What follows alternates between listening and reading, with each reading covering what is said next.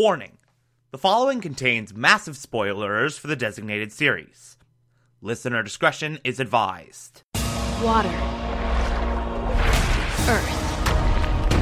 Fire. Air. You're listening to the Television Archive, the show where we, the television-loving hordes of the internet, take a deep dive into what used to be in our beloved media.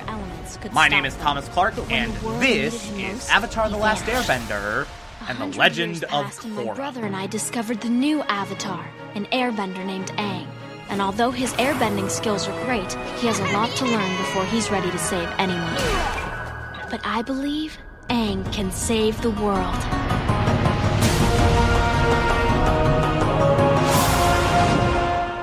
Today, we will be discussing The Legend of Korra, Season 4, Episode 12, titled Day of the Colossus. Yet another excellent episode. Otherworldly brilliant. Like, this is just one of those episodes that we get every once in a while from either Last Airbender or Legend of Korra. That is exactly what you want from the penultimate episode of the series, where it's just one giant action sequence, and the whole thing is brilliantly crafted and exhilarating, and has some really powerful moments, and again, like I said, not even 30 seconds ago, like, this is everything you want from the penultimate episode of the series. It is phenomenal in so many ways. So before we get into all the big giant mech stuff, I want to very quickly cover the Wu subplot, since that's pretty much separate from everything else. So Prince Wu and Pema are still working to evacuate all these citizens. There's a small group left. The tracks are destroyed. There's mechs coming towards the train station. So Wu comes up with this idea, and I love this exchange of dialogue between Wu and Pema of, "Hey, can you deal with this unruly mob while I'm gone? I raised Milo. I can handle anything." This is so true, by the way. This is so 100% true. Like, Pema dealt with Milo for his entire life. Like, she can deal with an unruly mob.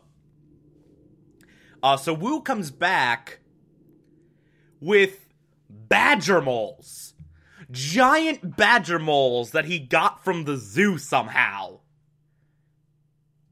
And he's just singing to them so that they tunnel under the city and get all these citizens out.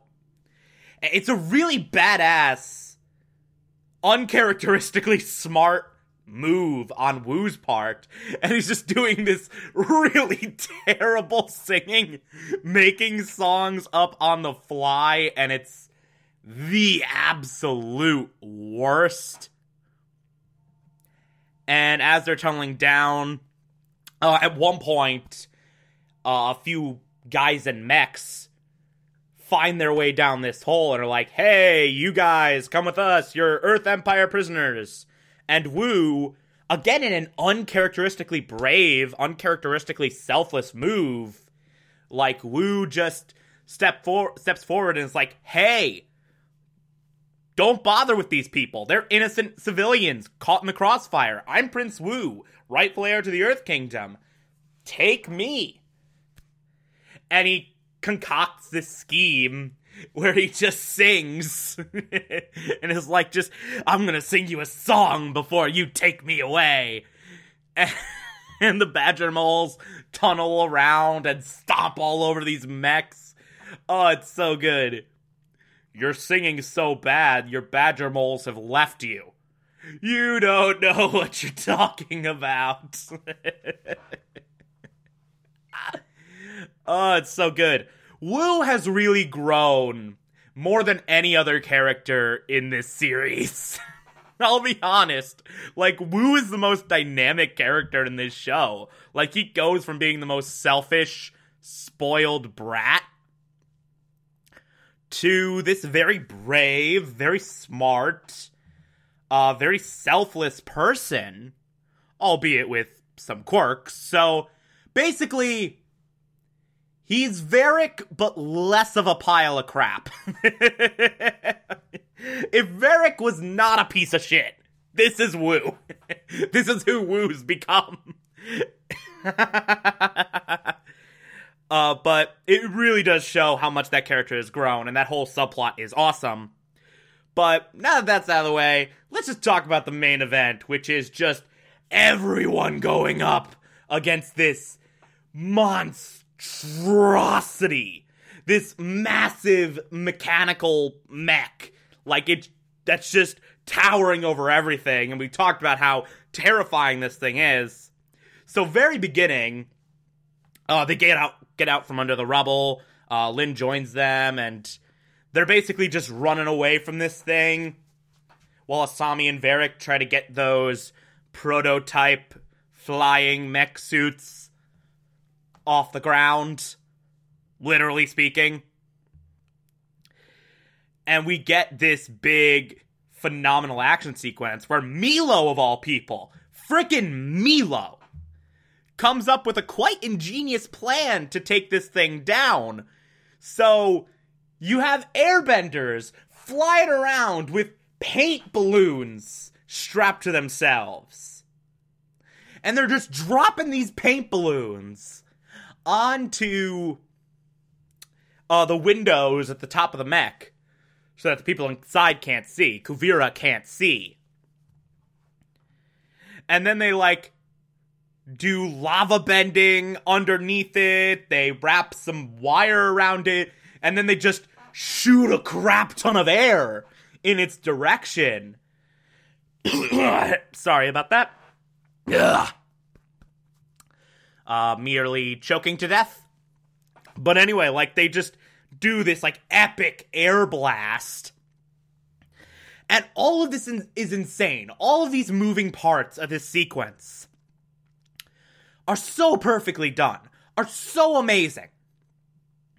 And it's so satisfying to watch. And then, of course, this plan does not work. This mech completely stabilizes and ends up just walking fine.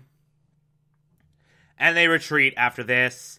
Now, in between these two big mech battles, there's some middle stuff that, honestly, they do some little slow, quote-unquote, middle, while not sacrificing any of that breakneck pacing for this episode. Very, very well done. It's really fantastic. We get Baatar apologizing to his mother and admitting how badly he screwed up, admitting that Kuvira is... Man, I'm very coffee today. Hey, I'm coffee. That was totally unintentional. The best part is, I don't drink myself, so I'm not self-cannibalizing. I don't know what I'm doing. I'm just insane now. Anyway, we have this brilliant moment of Baatar realizing how insane Kuvira is, how mad this whole idea of conquering everything senselessly is, and how ruthless she is, how self-serving she is. He realizes that he never had a place. He thought he was doing something selfless and amazing, but he never really had a place with Kuvira. He was just sort of there. He just served a purpose. And nothing more. The last 3 years of his life have been based completely on a lie. And Baatar's like, oh god, my brothers, Opal, will never forgive me. And Sue is like, I mean, yeah, it might take a while, but we'll work through it as a family. So now the Beifong wounds have finally healed. The Beifong family is whole again. Lin gets Hiroshi out of prison to help. And Hiroshi comes up with this awesome plan to hook plasma saws up to these hummingbirds and just sort of tear through the platinum exterior of this mech. And it's awesome. Like, get under the skin, attack the organs, like, treat it like a body. Like, he explains this plan very well, and it's a really brilliant idea. And of course, you have some more healing between Hiroshi and Asami as a result of him working to take down Kuvira. I love how in this season, a lot of past villains are just like, yeah, this woman's insane, she needs to be taken down. Like, we have an Equalist, someone who was taking over Republic City just a few years ago.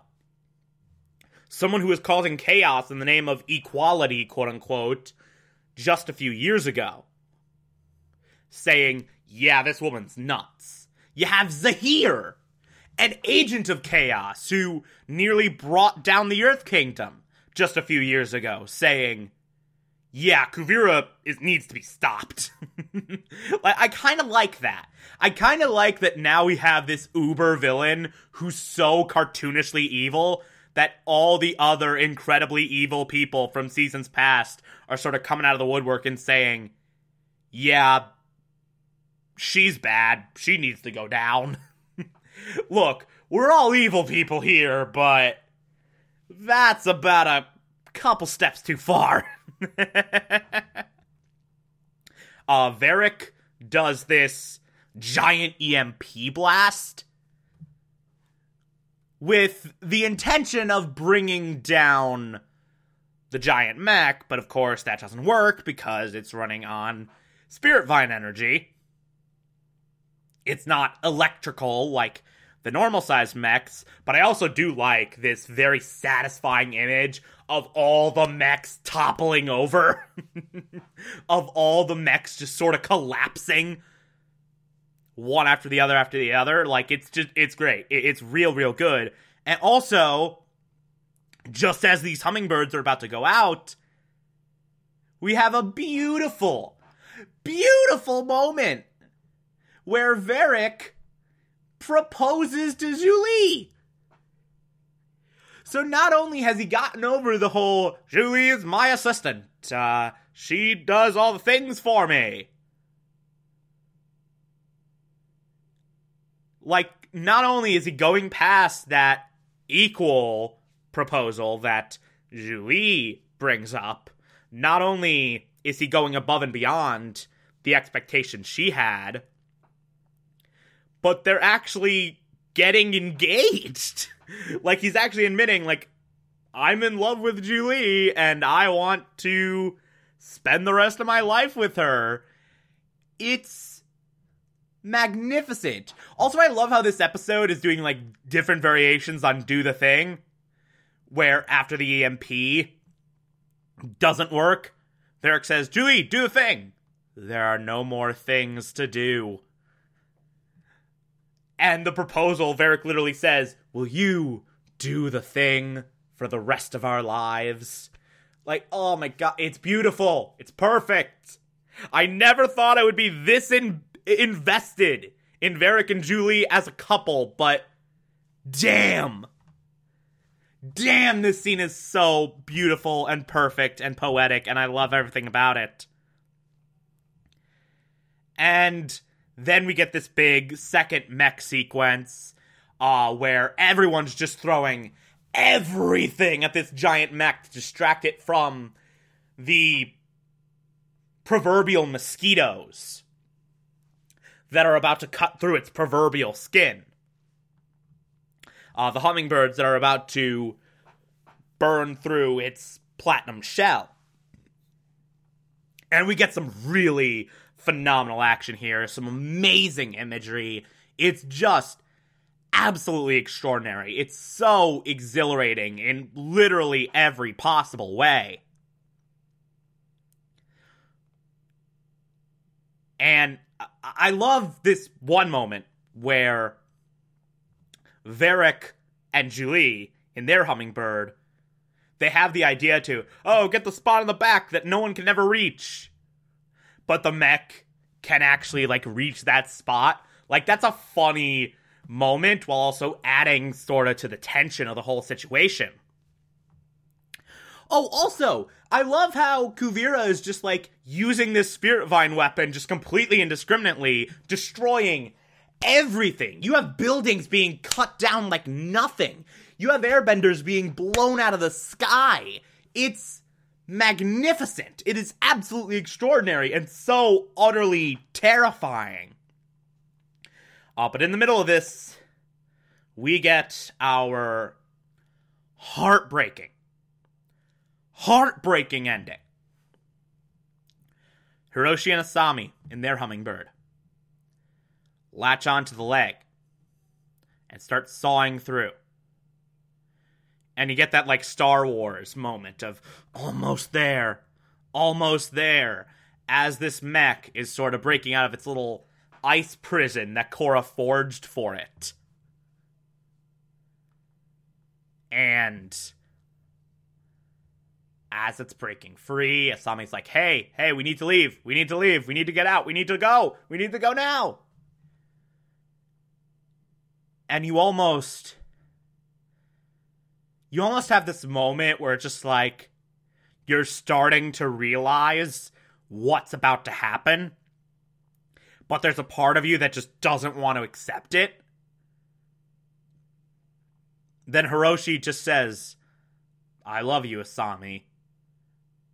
And then ejects Asami out of the hummingbird.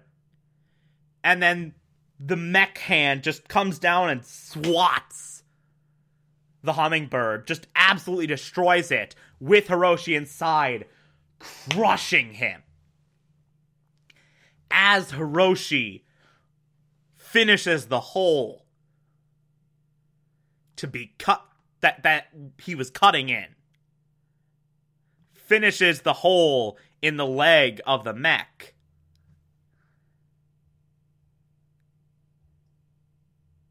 He,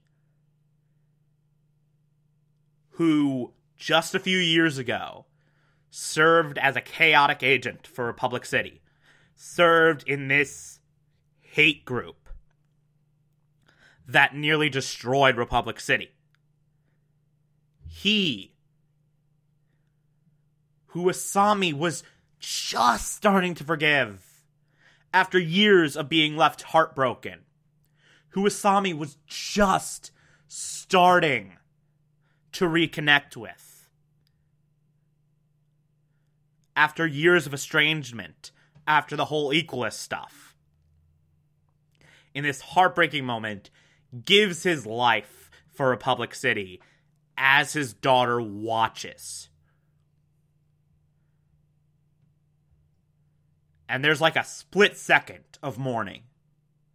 And then everyone's like, his plan worked.